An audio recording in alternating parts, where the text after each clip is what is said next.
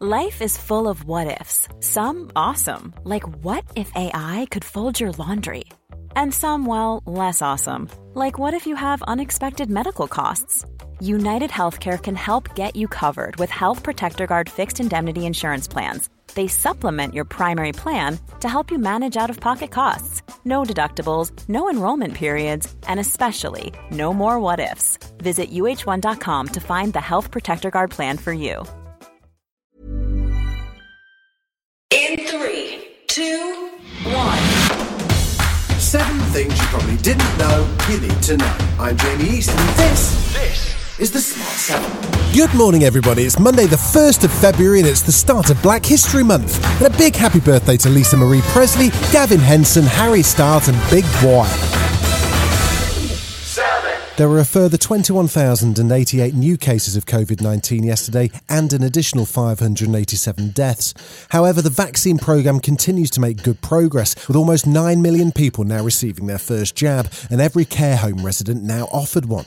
Matt Hancock is delighted with the progress. It means that 3/4 of those over the age of 75 but under 80 and 4/5 of those over 80 have now been jabbed. It's a massive effort, and I'm very, very grateful to everybody involved. There was more good news as 2 new vaccines announced trial data, Novavax and a one-shot vaccine from Johnson & Johnson, as Dr. Matai Manman, the global head of R&D, explained. So this is probably the single most exciting result in our entire clinical study, that we have 85% protection against severe COVID, irrespective of where in the world you're talking about and what kind of variant you're talking about. Even if you were to contract COVID on this vaccine, you have a much milder course. However, Dr. Susan Hopkins of Public Health England warned that we still need to move more slowly when it comes to relaxing restrictions. Any releases that we have will have to happen very slowly, very cautiously, watching and waiting as we go, with a 2-week period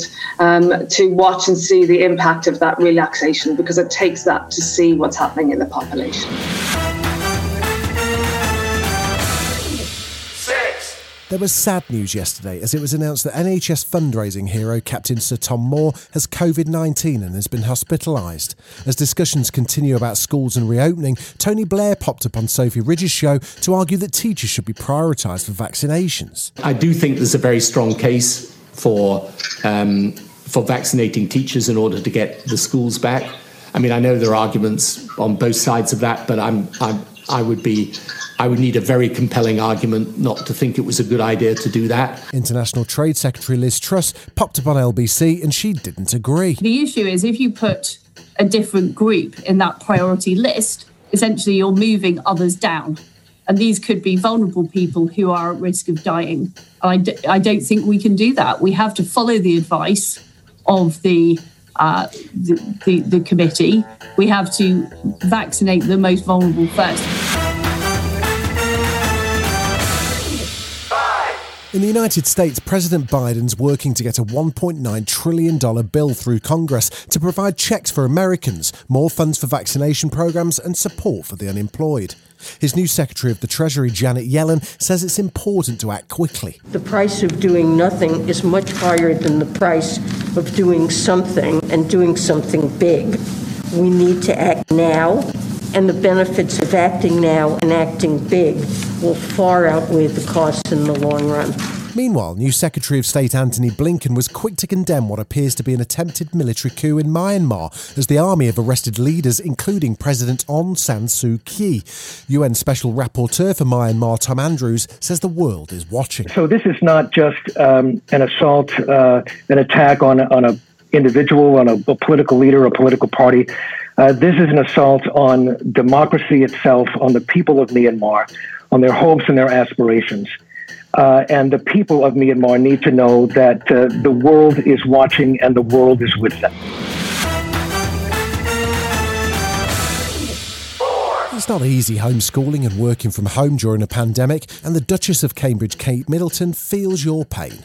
She took part in a Zoom call parent group, and when asked to describe lockdown parenting in one word, she went for exhausting. Same. As parents, you've got the sort of the day-to-day of being a parent, but I suppose during lockdown, we've had to take on additional roles that perhaps others around us in our communities or in our lives would have perhaps supported us and helped us with. So, I've become a hairdresser this lockdown, much to my children's horror, seeing mum cutting hair. We've had to become, teacher, and I think I personally, feel pulled in so many different directions. Still to come on the Smart 7, Justin Timberlake has some news and Tom Jones talks Elvis Presley.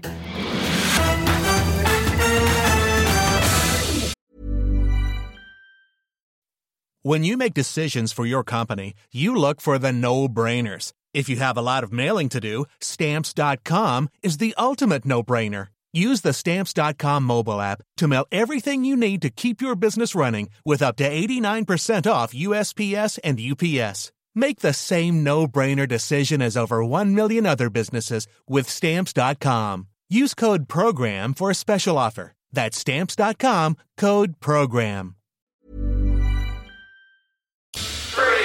It was a busy weekend in the Premier League with Man City holding on to top position, but Liverpool recorded their second win in a row to move to third with a 3-1 win against West Ham.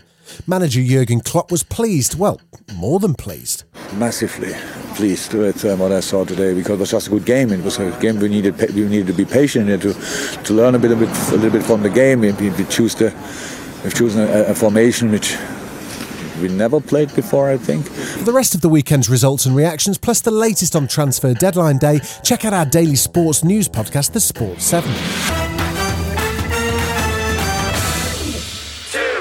Justin Timberlake's been relatively quiet recently. Well, he's had a second child, but he reappeared for Joe Biden's inauguration concert, and it turns out there's a new album on the way, and he told Jimmy Fallon all about it. But don't hold your breath, he's in no rush to get it out. Well, he's probably got nappies to change, right?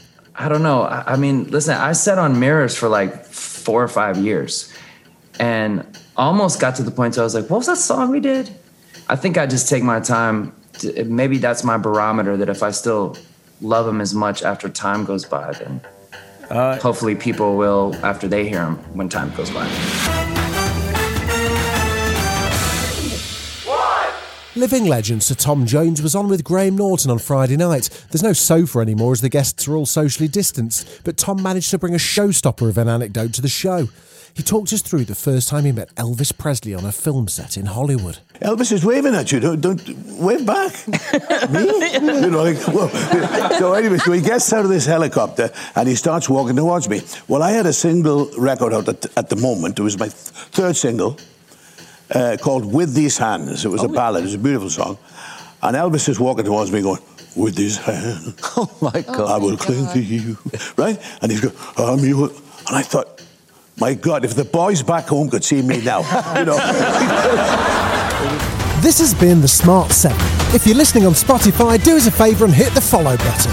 We're back tomorrow at 7. Please like and subscribe everywhere or enable our skill on Alexa.